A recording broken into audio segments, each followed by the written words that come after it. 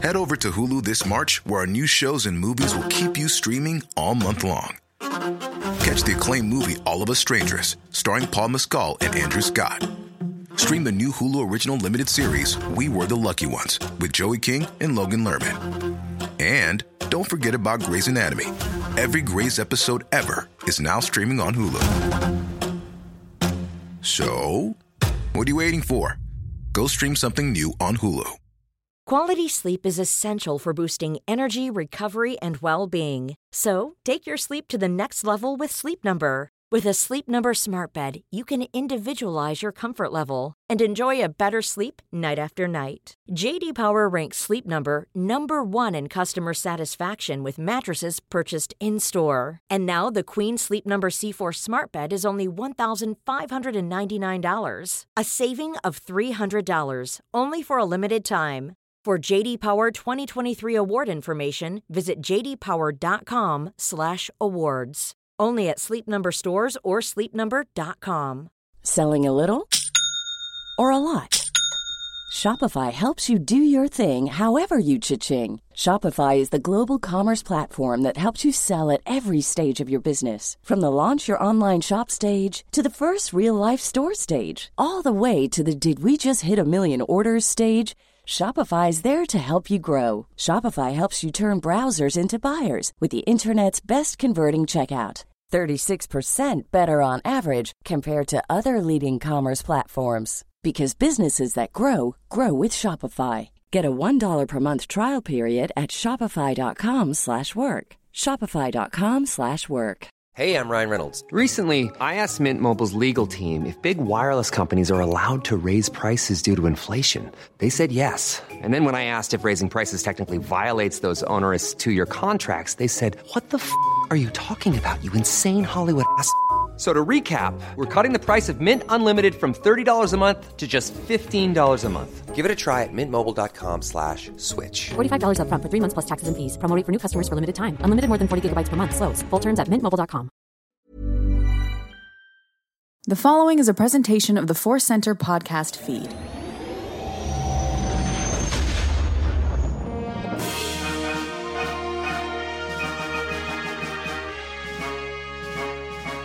From the center of the galaxy, this is the Force Center podcast feed, and this particular episode is one of our Cues of the Force, questions of the Force, and Force willing, there will also be answers of the Force. I'm Joseph Scrimshaw. I'm Cat Knapsack. I don't have all the answers, but the Force does.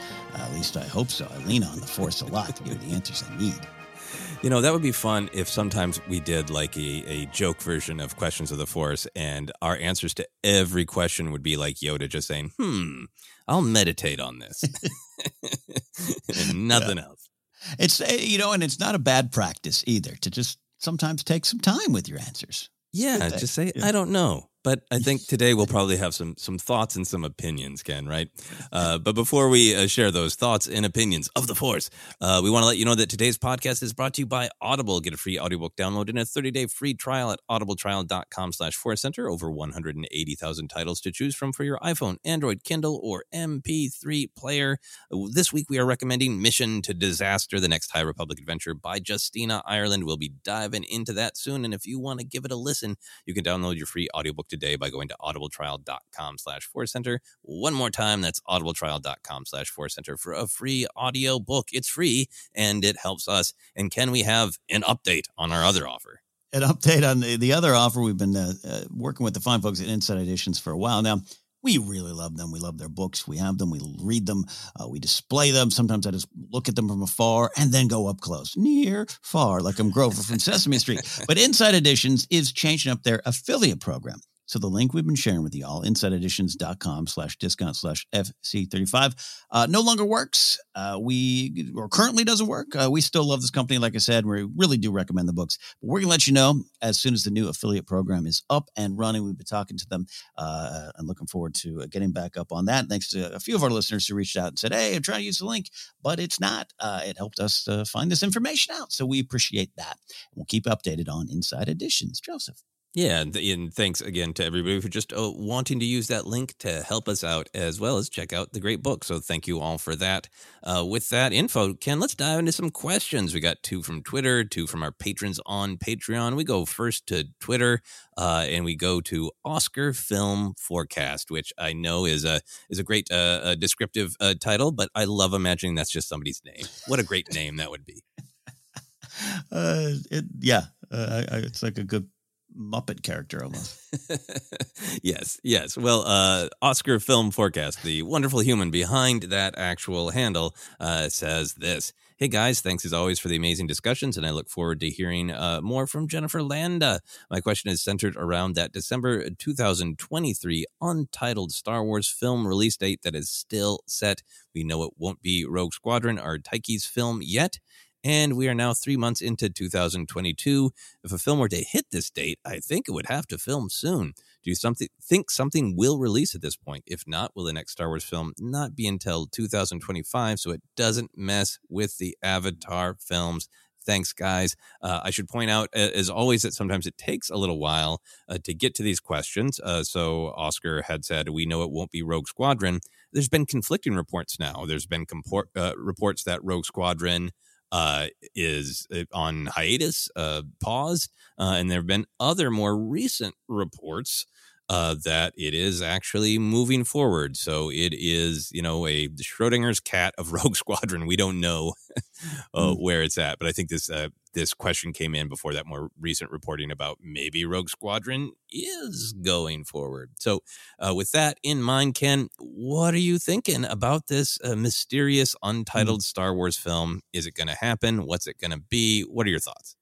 I have no inside track on this information, none at all, but I'm not expecting anything in 2023.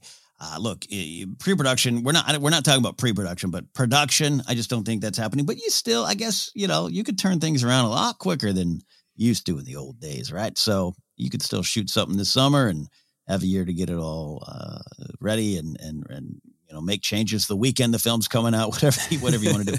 It's still possible. I just don't think anything. And maybe just this is really just like a personal expectation of just making sure in my heart I'm like not worried about anything in 2023. So 2025 might be it, which is crazy to think that'd be about 6 years after Rise of Skywalker. Mm-hmm. Wow. And I think at the end of the day, because of this Disney Plus era, I'm good with that. And if something pops up in 2023, great. But I'm now at the point in my fandom where I'd rather they wait, get something right, and then come out swinging when it's time. Yeah, I think that's my big picture opinion. We'll get into some of the details and the what ifs and in questioning things, but I think also just big picture, I think you're so right to start there. What I want for the next Star Wars film is for it to be a big win for Star Wars.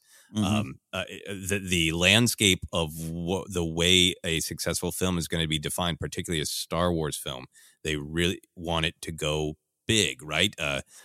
Solo did fine in terms of a movie. It's just by the standard of a Star Wars movie and by the money accrued from the reshoots, it didn't do great. But as a movie, another movie that made that, if anyway, it made a lot of money. The point is, you need Star Wars to be a big hit in terms of the box office analysis. Obviously, I want it to be a great movie that as many fans as possible enjoy, but I think that is really challenging for the films because Star Wars means so much in so many different things to the fandom and the general public that there could be so many different expectations. And now we're getting this nice thing with Disney Plus where, if people kind of don't like something, you certainly hear about it, but it's like, okay, we'll wait 3 months, 4 months, probably starting less. Then there'll be a new Star Wars for you to check out. And it's not as make or break as the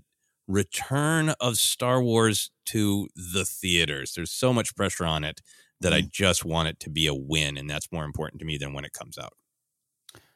Yeah.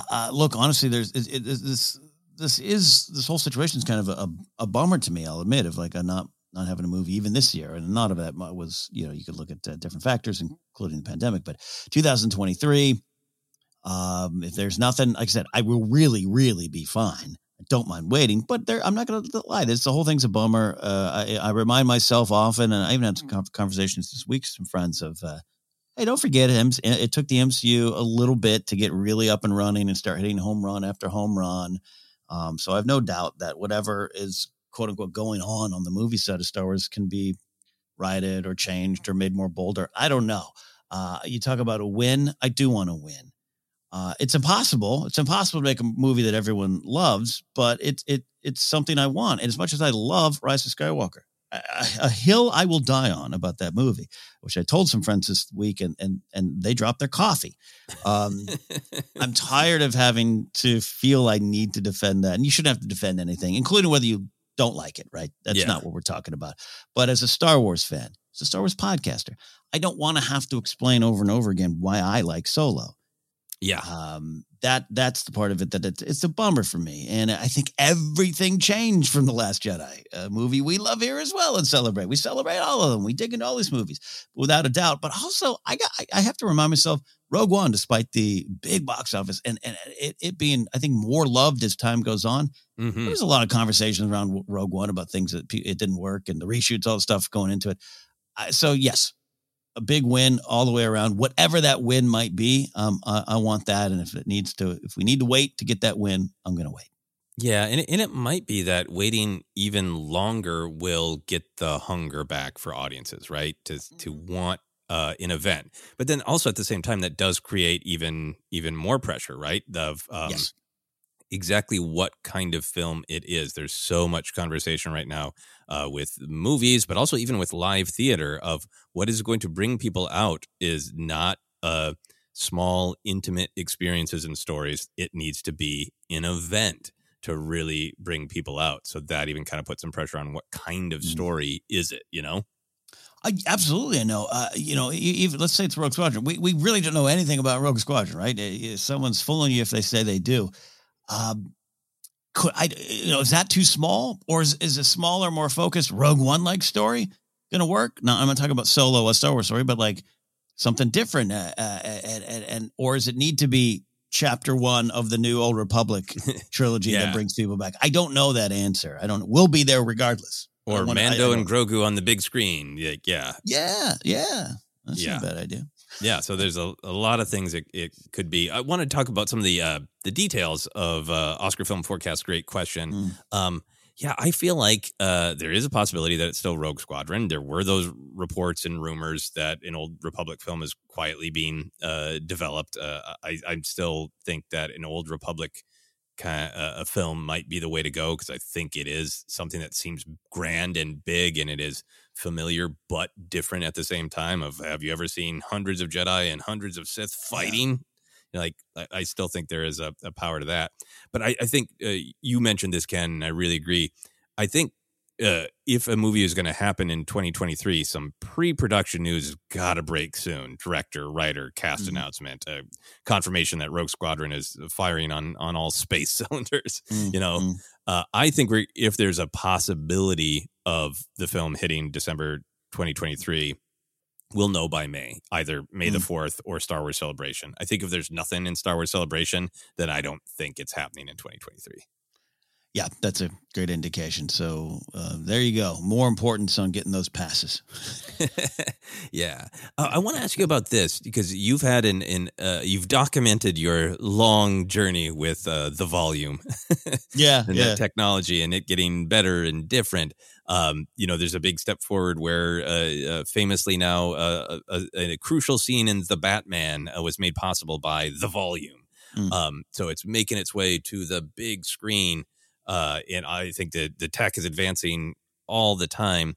Do you think there is a possibility of using not only the volume, but the Star Wars teams, the designers, everybody involved, costume, everything, who've kind of been building this factory of Disney Plus shows where they're having to turn around content really, really fast? You read some of those art of books we were talking about, like, we're making, like, content-wise, just minutes on screen, we're making like 3 movies and half the time. Do you think the whole production machinery, from the teams, the people, the technology of the volume, is going to allow a big budget Star Wars film to be made faster? I absolutely think it will happen. And yes, my relationship with the volume has changed and ebbed and flowed, and it's always been pretty positive, especially from the technical side. I totally have been on board with that. I just feel I was too aware, and it's gotten less and less aware. But then I always give the example, and I know other people have tweeted that too, of like, I'm not sure about the volume. I like it when they're on practical things like that Werner Herzog office. Oh, that was the volume. Damn it.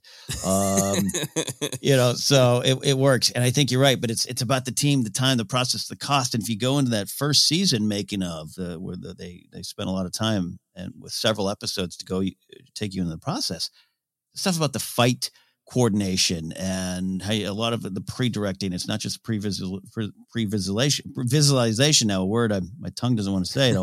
If you listen long enough, my tongue doesn't like certain words. I absolutely believe that's going to be in Star Wars films and the film industry. Whether or not, again, I still want to go. I'm with JJ. But Boyega, we're out here in the desert so I can get the sun on your eyes. Like I want that. But the technology is just going to obviously rapidly improve, and the time and the money is going to be a big factor that makes it go into the movies. Yeah, I think so too. Final thing from Oscar's question is, do you think Avatar is going to get moved around, or is James Cameron going to be like, nope, I don't care what's going on with your Star Wars. I have claimed these December dates.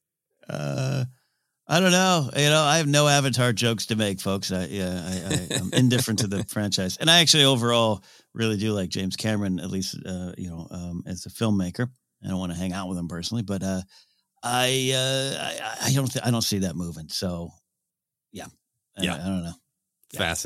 Fascinating. I have no strong opinion on that either. I can see Disney wanting to go like, yeah, no, we're going to shift you to, a summer month. And I can also see James Cameron saying no very publicly. So I'm looking forward to that discussion. I think that'll be an interesting one if it happens at all. Great questions. Oscar Film Forecast, thank you very much. We're going to move on to our next question from Ostensible Disciple.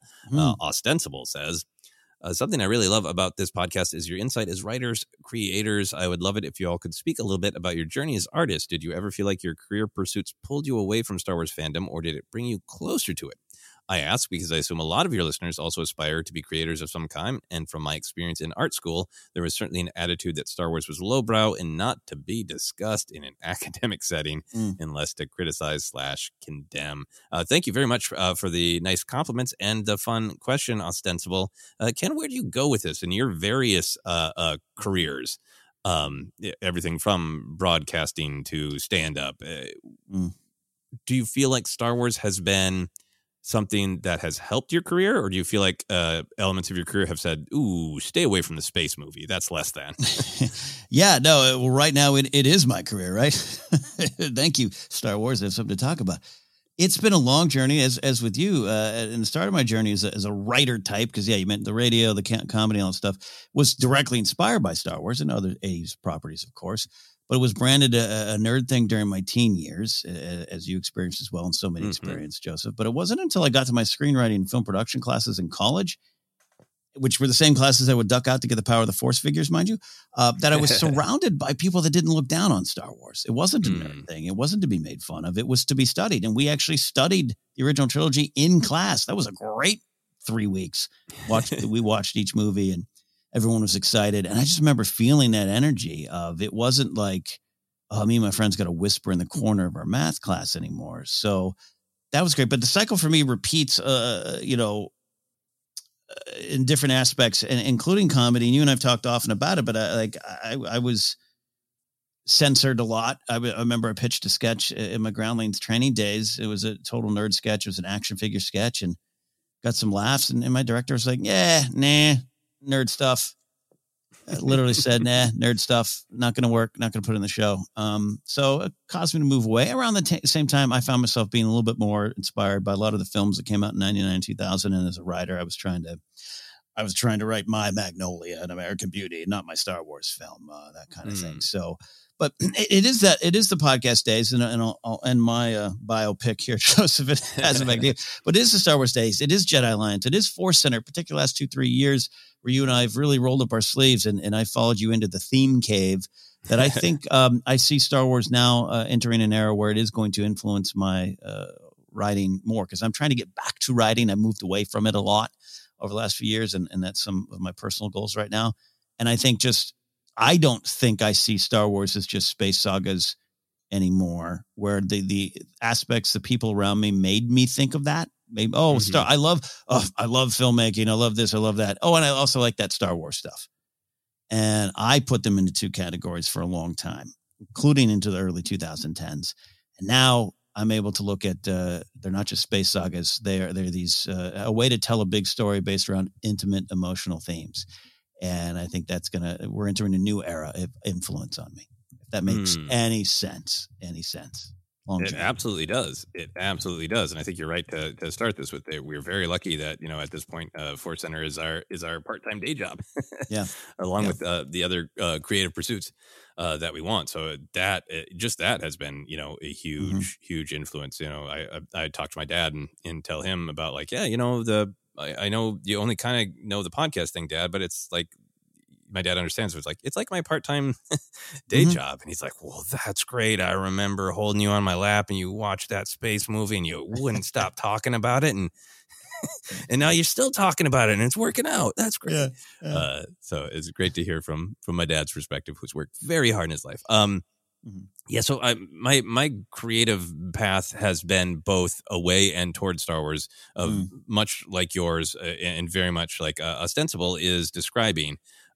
It's pulled me to and away from Star Wars. I was talking, I think during our ranked episode, about getting my visual art degree at the University of Minnesota. And that was something that my pop culture interests, particularly Star Wars, was very, very much less than. If I had come in with a painting of Luke Skywalker, that would not have gone well. Yeah. It would not have been received well. And then there were parts of my theater career. I did so much sketch and a lot of playwriting in the Fringe Festival, a lot of one-person shows, a lot of shows that I entirely wrote and directed. I did children's theater, dinner theater. I've written both of those. I've performed both of those. So done Shakespeare, just done a lot of acting and writing in theater.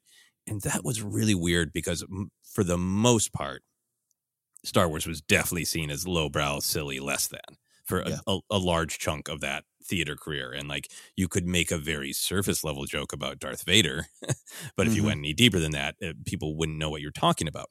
But at the same time, so when I was really kind of getting going on the theater and comedy career, and this is all happening in Minneapolis, there was a time where I had two lives. I had the theater life, and then I had the do comedy at conventions life, where you could make all the pop culture jokes. And I have so many great memories of doing sketches about Star Wars, just lots and lots of different ones. I don't need to go into describing them because I've talked about them before.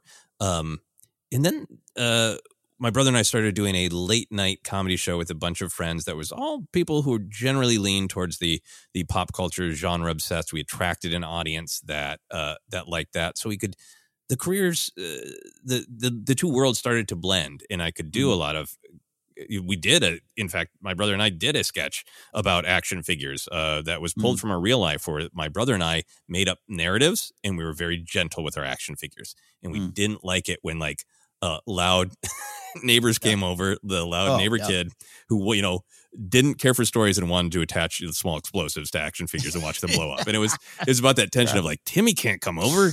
Yeah. Timmy's going to be really, really rough on Hoth Leia. I will not allow it, and that was one of the sketches that, we did. And it started to merge where the nerd world and the theater world, now they're utterly combined. They were when I left the Minneapolis comedy theater scene about 8 years ago now.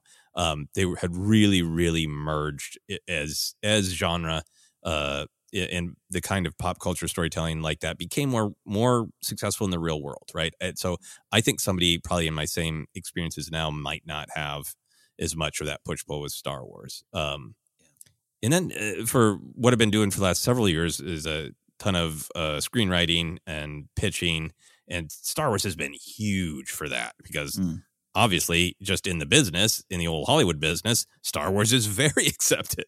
Everybody would love a new Star Wars, right?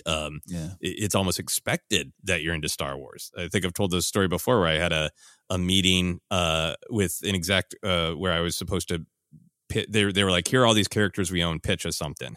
And the exec just found out I was a Star Wars fan, and we spent almost an hour talking about Star Wars. And then I was like, can I pitch the things? And I almost got a second meeting just because the guy wanted to talk about the Rise of Skywalker trailer. So that's like a snapshot of like the way it is in the business for me. And then I think very similar to what you're saying about what I want to do as a creator. I'm really, Star Wars is invaluable. I'm inspired by the behind the scenes philosophy of it, that Lucas truly wanted to be inspired by what he loved as a child, but then put it through his own personal filter and make it his own, along with obviously all of his extremely wonderful collaborators. But starting from that point of like, don't necessarily chase the trends, because that doesn't always work. Instead, what do you love and how can you make it your own? So the behind the scenes truth of how Star Wars came to be is invaluable. And then in terms of just being inspired by what I want to write, I think you said it really well, Ken.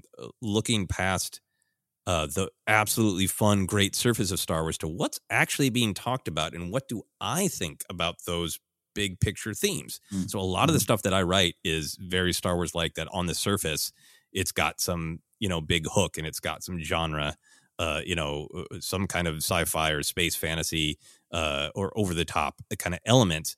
But what I always want to write about is how do we get past fear? How do we manage to connect? How do we balance our need to be there for the group as humans, but also to value ourselves, as individuals, and all these themes that I find myself interested in they're all there in Star Wars, and all our discussion about them really makes me think about what I want to write.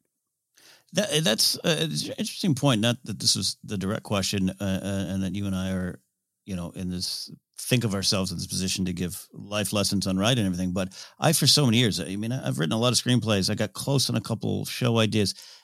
All of it, I wouldn't even touch now because I wasn't digging in deeper. I was worried about the how and the what when writing, and never really asked myself why.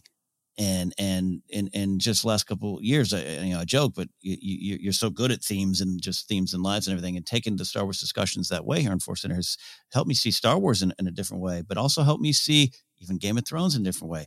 Other movies that I love, that I've loved for years. I never spent a lot of time on the why, which is why I hit a lot of roadblocks as a writer, and even as a comic, where I believe art is communication, and comedy is my way of talking to the world about things, where before I just was like, a little bit of that, but also let's work out some self-loathing and tell some jokes.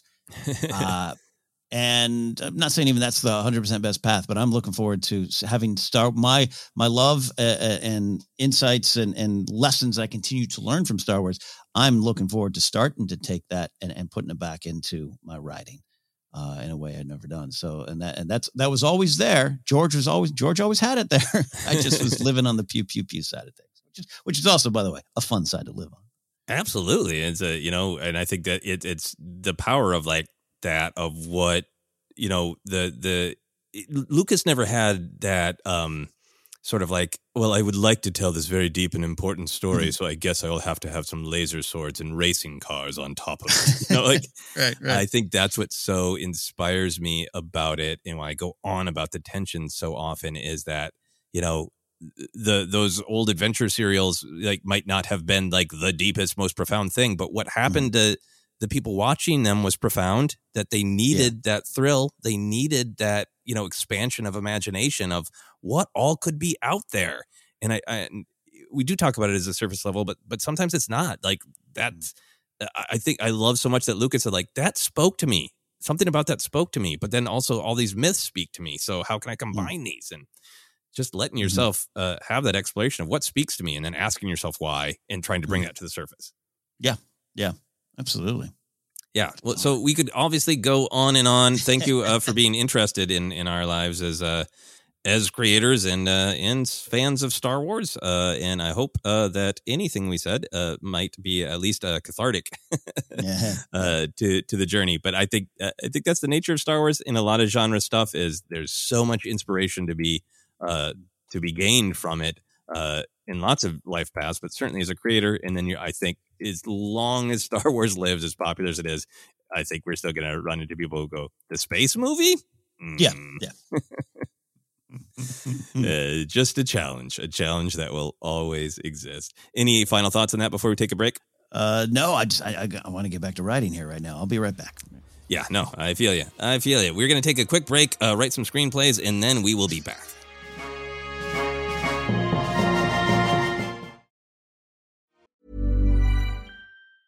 Normally, being a little extra might be a bit much, but not when it comes to healthcare. That's why United Healthcare's Health Protector Guard fixed indemnity insurance plans, underwritten by Golden Rule Insurance Company, supplement your primary plan so you manage out-of-pocket costs. Learn more at uh1.com.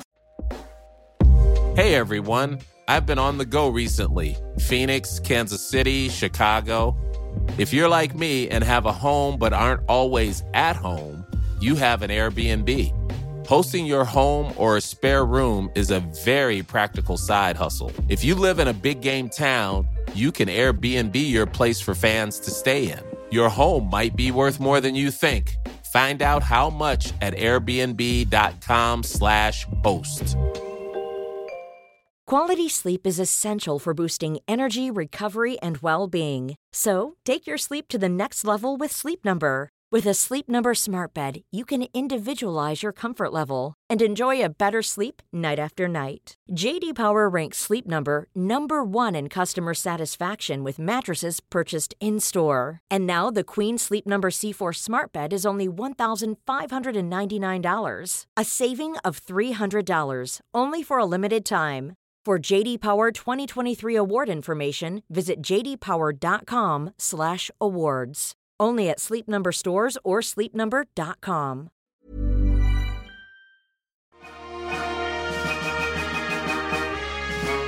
And we are back to continue this episode of Cues of the Force. We're going to go now to questions from our patrons on Patreon. First up is Andrew McNabb.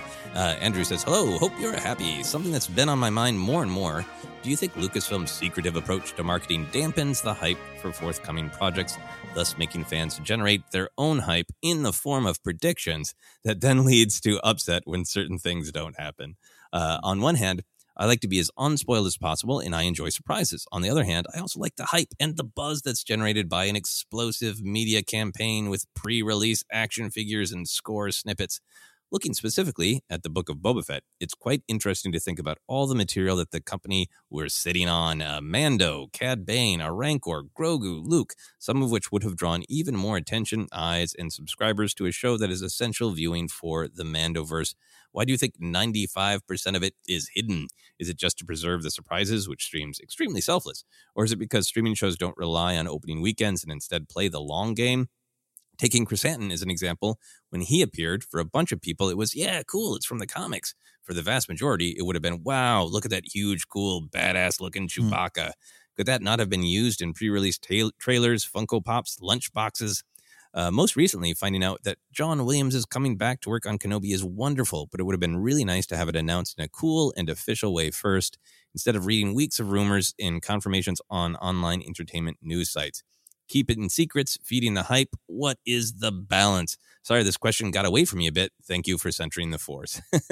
These are all really great thoughts. There are a lot of different ways to take this. I feel like there's a lot of there's the kind of one big picture question about balancing the secrets and the hype, but also lots of little mini questions within this wonderful essay by Andrew. And I do not mean that in any negative way. We encourage and appreciate the complex thoughts, the nuanced questions that we get for this show. So, Ken, where do you want to go with this? Grab a question and go where you would like. Well, I'll tell you, I had some notes, but then the one, and hearing you read this, I almost want to start with that last spot, and I'm going to give some Ken could get grumpy alerts. I don't know. It's a Monday morning when we're recording. You know, I only had one cup of coffee, so bear with me, everybody here. But like with the John Williams thing, I would love that too. I'd love a big Star Wars commercial, YouTube, whatever, Twitter video. Guess who's back? Kenobi theme. Back Not again. Eminem, John Williams. And Williams is there. That would have been great.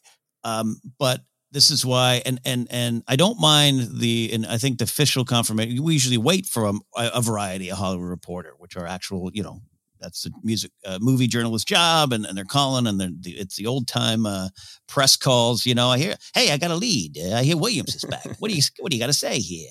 There's all that, but the other industry that's come up around it, which some might put Force Center in that kind of the film punditry world. I don't consider us in the movie news world. We talk about Star Wars news, but we're not breaking stories here. We're not trying to do that.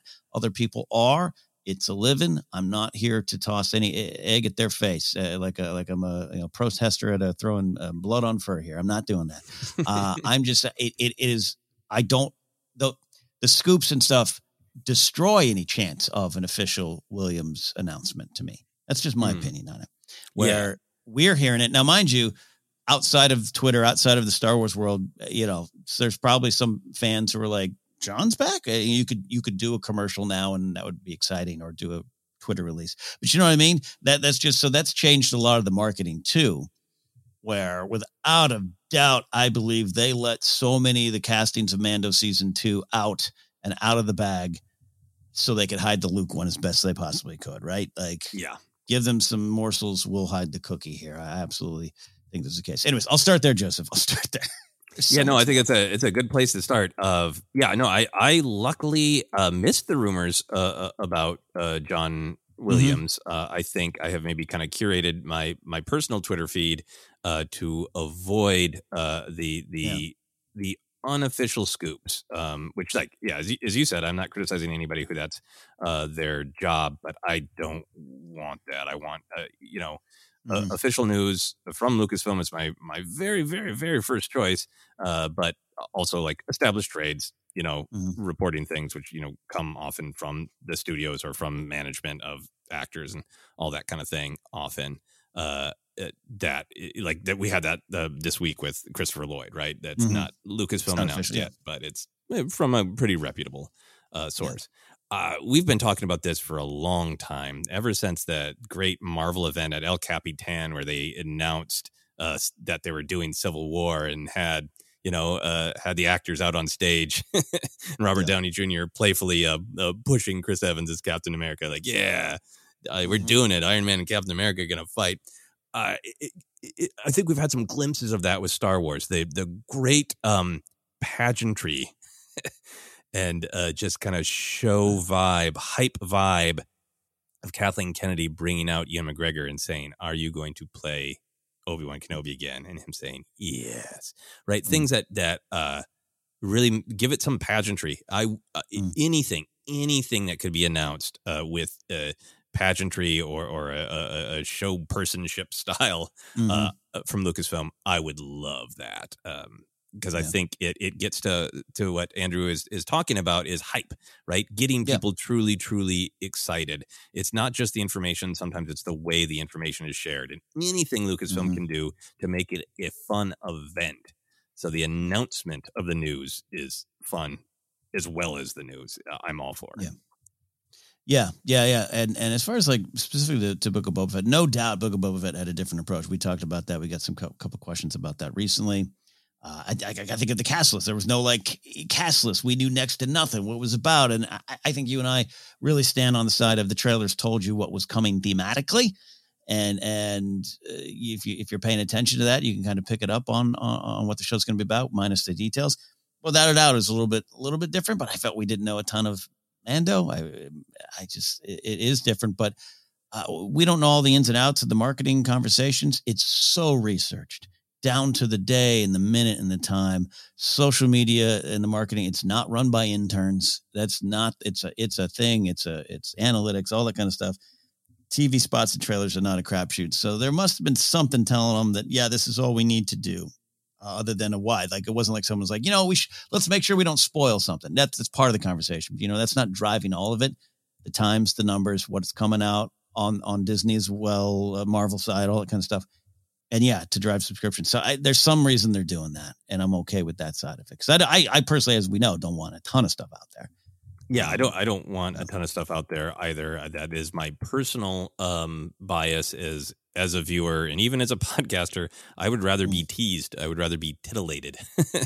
I'd rather be like, ooh, this just opens the door to possibilities than to be informed and to see a lot. And that's an opinion. I understand other people have different opinions. I'm not saying that is the way it should be done. I'm saying that's the way that I personally prefer it. I would rather see something in the show than in the trailers. But as this question brings up and other questions bring up, there's that question of, is that best for Star Wars? That's great that that's my personal preference, but is that best for Star Wars? And I think to one of the points that Andrew makes, looking at Book of Boba Fett, I think there is that question of, we're so young in streaming numbers and what the goal is. Like, for if Book of Boba Fett was a movie, I bet we would have seen a lot more, right? Because there would have been a lot more people saying, like, we need to account for every penny of opening weekend. Anything, we really got to throw ourselves behind this. But streaming is young, and what other than as many subscribers as possible, the exact goal of that is still being decided. So I think for Book of Boba Fett, I really think that the trailers told people exactly what the heart of the show and the narrative is about. Fett isn't a hunter anymore. He wants to change the system and rule with respect, not fear. He wants to bring people together. That is the show, right? That's what it establishes at the beginning. That's what the last episode supports. But as Andrew points out, that leaves a ton on the table. I think maybe a clip in particular of Din Djarin might have helped communicate what the show is, that it is truly a chapter in the Mandoverse story. And I think that's less about hype and more about clarity, right? Clarity. Yeah, that's great. Clarity. And that would have maybe prevented people from bumping as much on chapter 5 and 6, right? My personal take on this, and I have zero inside information. It's just my opinion. I think that is Favreau. I think the keeping things really, really under lock and key for Book of Boba Fett, of not tipping the hand on anything. I think that Favreau has more power than other people in Hollywood. I think he has a kind of power that not a lot of people have in Hollywood, because he has had lots of successes. I think, those live action adaptations of Disney movies made a ton of money. So he's valuable to Disney outside of Star Wars. He could probably take any project to any studio and be fine. If he wanted to jump in and go, you know what, I want to go back to the MCU, he'd be fine. He has a level of power that not a lot of creators do. I personally think that the reason that a Mandalorian book was announced and written and then pulled in a visual dictionary too, right? Yeah. I think he's really like, let the story be the story on screen. I think he can exert more influence on the trailers than other people can, just looking at his accomplishments and his flexibility within the industry. And again, this is me just having an opinion. I have zero actual, I don't got buried sources whispering this to me. That's just my opinion, looking at his career, looking at the industry, and looking at the kind of decisions that have been made around Mandalorian. I don't disagree with that at all. And for better or worse, JJ probably had that kind of control over the Rise of Skywalker trailers and stuff that was going out. You do hear those kind of tales, but it makes some sort of sense, particularly with the Book of Boba Fett, even how the end credit scene pops up, something kind of new to us at Star Wars. The series, him kind of writing all of it. It seemed like they had some fun. And again, I think there's some research behind all that, and I'm sure Kathleen Kennedy would fight him on anything she needed to fight him on in terms of getting it out there. It just did. I think it's a case of, when it comes to the marketing, you're damned if you, damned if you don't. If you had showed Luke, that would have ignited half the fan base. It also would have set the other half aflame. Yeah. I mean, I think this is really fascinating. We talked about this a little bit, so I won't, in a recent Q's of Force, so I won't remix too much. But I think the Kenobi promotions are really trying to frame the show of what it's going to be, right? The Vader reveal could have been hidden easily. But the Vader reveal is potentially controversial, and it will definitely draw more people in because it's Vader. And I think, unlike kind of the presentation that Andrew is making of like Book of Boba Fett could have shared a lot more, right? I think with Kenobi, they're being like, don't worry, he's going to leave the planet. We know some people will be excited that Vader's there. Some people will be maybe not thrilled, but he's coming. And they're trying, I think, to get a little bit more information out there. Yeah, I agree. I agree with that a lot. Absolutely. And again, I keep going back to, damn if you do, damn if you don't, just means it's like, I personally don't know. And I am trying to set my personal feelings aside of scoops, of not wanting to know too much these days, where in the past I didn't care. I didn't care about Revenge of the Sith. Give me all the details in the trailer. And I wasn't aware. It's just, a lot has changed. Social media has changed the conversation, changed the speed of the conversation. And sometimes to a frustrating level, obviously. So I think you're right. Streaming is still early, and they're trying to figure that all out. Yeah, and I mean, and right now, social media is excited about week-to-week reveals, right? Even down to, dropping the character posters after every episode, right? So I think that is a little bit of the marketing plan right now. So I don't, it feels to me like Kenobi is different, like that they are trying to definitely not spill every little detail. I think the trailer is only the first couple episodes at most. But they're also really trying to get ahead of it, of like, he's getting off planet, Vader's in it. So I think it's a mix. And the character posters is a great example of a real clear thought of episode, then we'll market what you saw in the episode, because that probably drives some conversations versus Force Friday, which was, and again, those were mostly related to films, but it was a different approach. And we don't see a lot of the toys before. It's Lego leaks that usually reveal plot details or ship names and stuff like that. And so that's a clear effort of not catching up, but just like it then I don't know how, again, none of those means, I don't know how much of it is about engagement.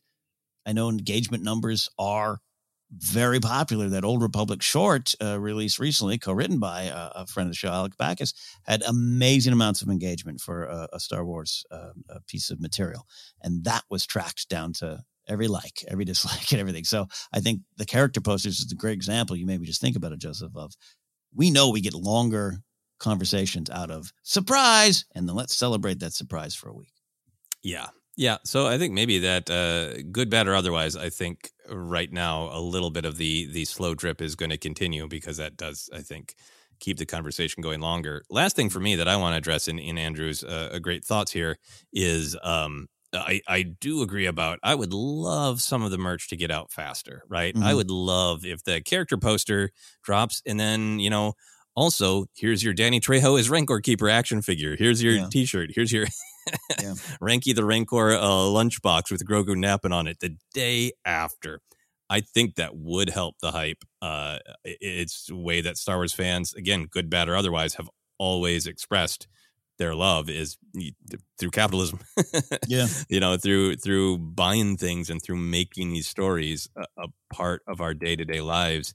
And for me, it is a bummer that I've pre-ordered Boba Fett from Book of Boba Fett action figure and have to wait months and months and months. So whatever that chain is that makes those decisions, I'm totally with Andrew. I would love a little bit more merch right away.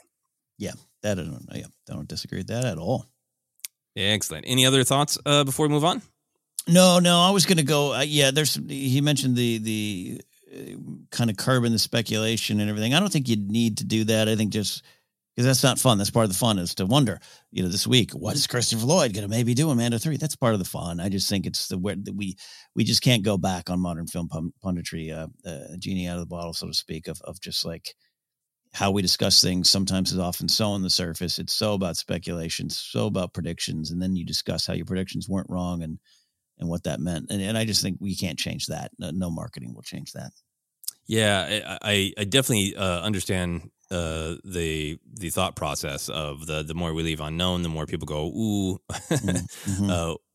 let's make up. They're not going to tell us who Christopher Lloyd is going to be, so let's make it up. Now I'm attached to my idea that I came up with Christopher Lloyd. I think that is definitely a danger. It's some of where our, talking about speculating responsibly comes from. I just think that's a challenge we all have to go on. I am so excited for that Kenobi show. I have so many different thoughts of what it could be. And when I sit down to watch them, I have to, like a Jedi, let it go, and engage with the story that we're presented with. It's a challenge. And I think it's just it's one of those challenges that is, in my opinion, down to each one of us as fans to get really excited about your idea. Wouldn't it be cool if, and then to let it go if that's not the answer.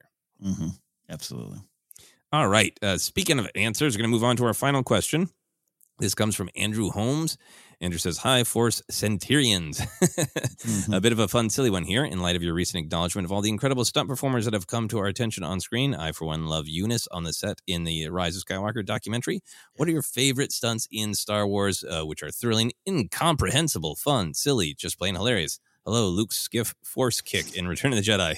Keep up the fantastic work, passion, and light. May the force be with you. And may the force be with you, Andrew. Thank you for the kind words. Let's talk stunts. Ken, what are your favorite stunt moments in Star Wars?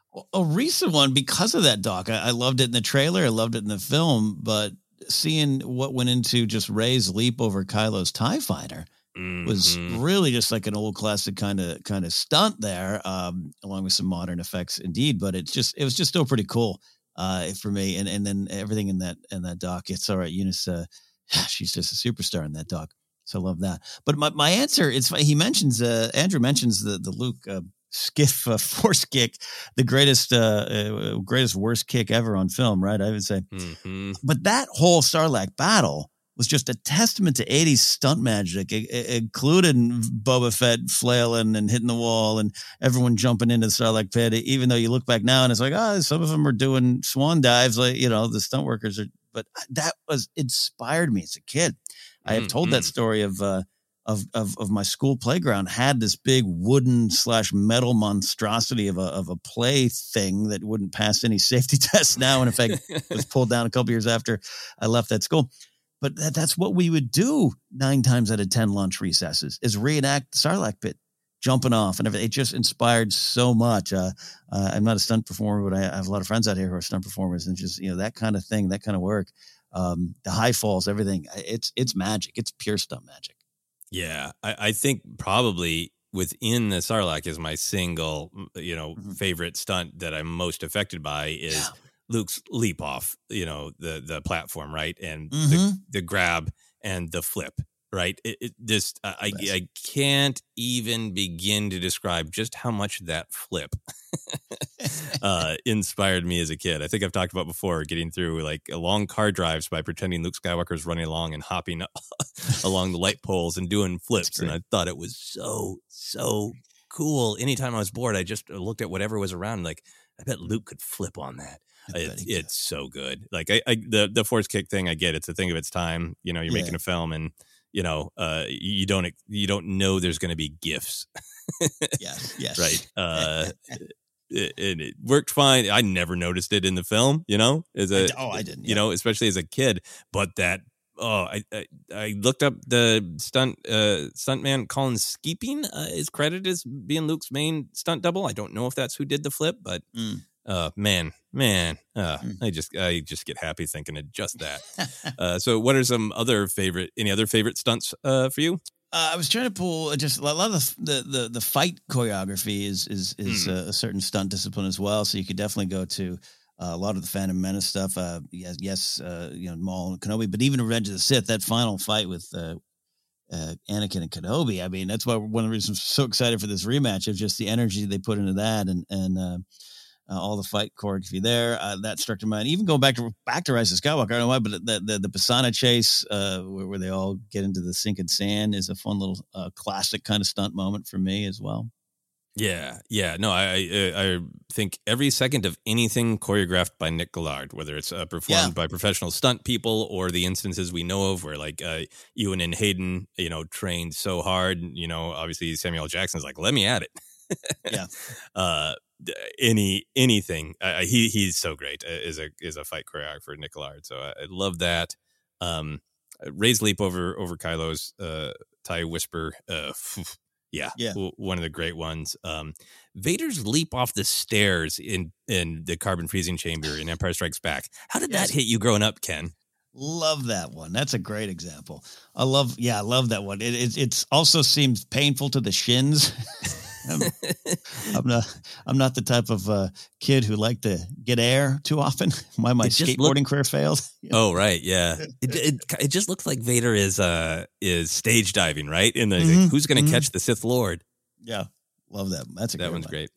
Final thing for me is I am not a professional stunt person at all, but in my live performance career, particularly doing comedy, I was a big fan of pratfalls, and I have done a lot of pratfalls, and some amount of study of the science of that. There's one show I did where we had it was a Shakespeare show, and we had fight call for safety for like the sword fights, and that was really fun to do. I had a big metal sword, but I still tried to spin it like a lightsaber. I'm sure not the way it was meant to be done, but I could not be stopped. They gave me a sword. I was going to try to spin it like Obi-Wan.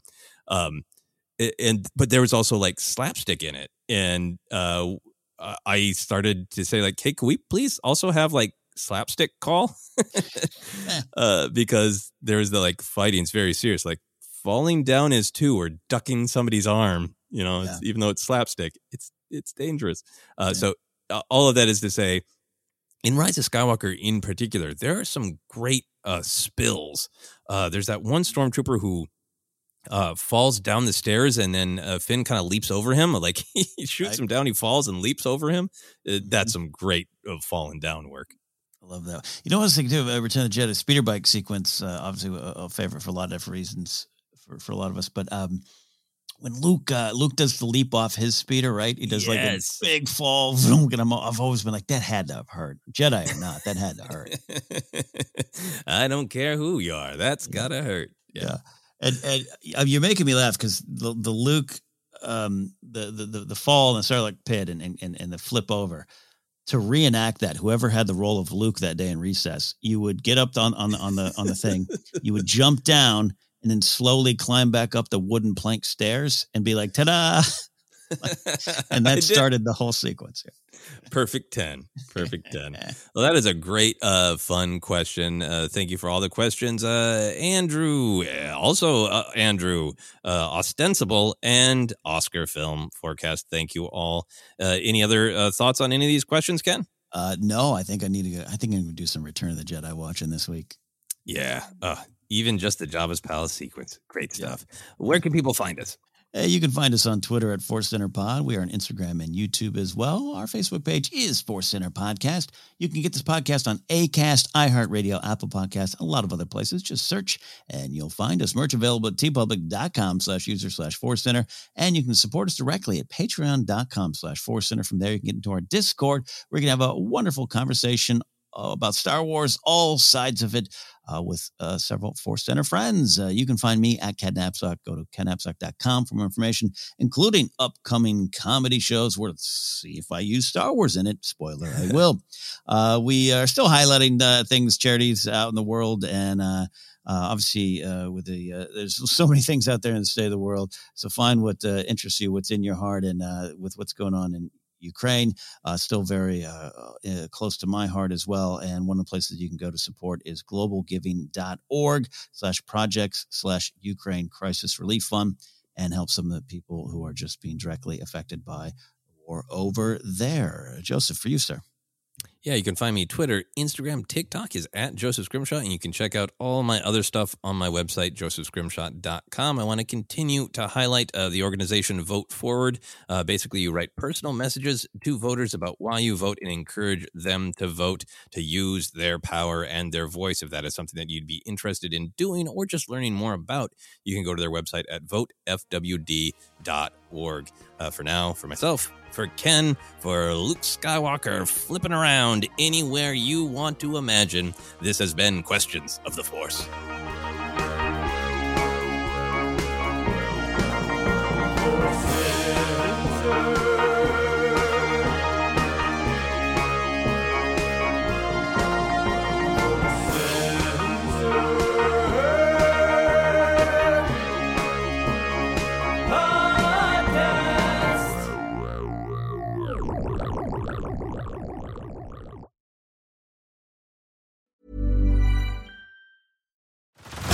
Head over to Hulu this March, where our new shows and movies will keep you streaming all month long. Catch the acclaimed movie All of Us Strangers, starring Paul Mescal and Andrew Scott.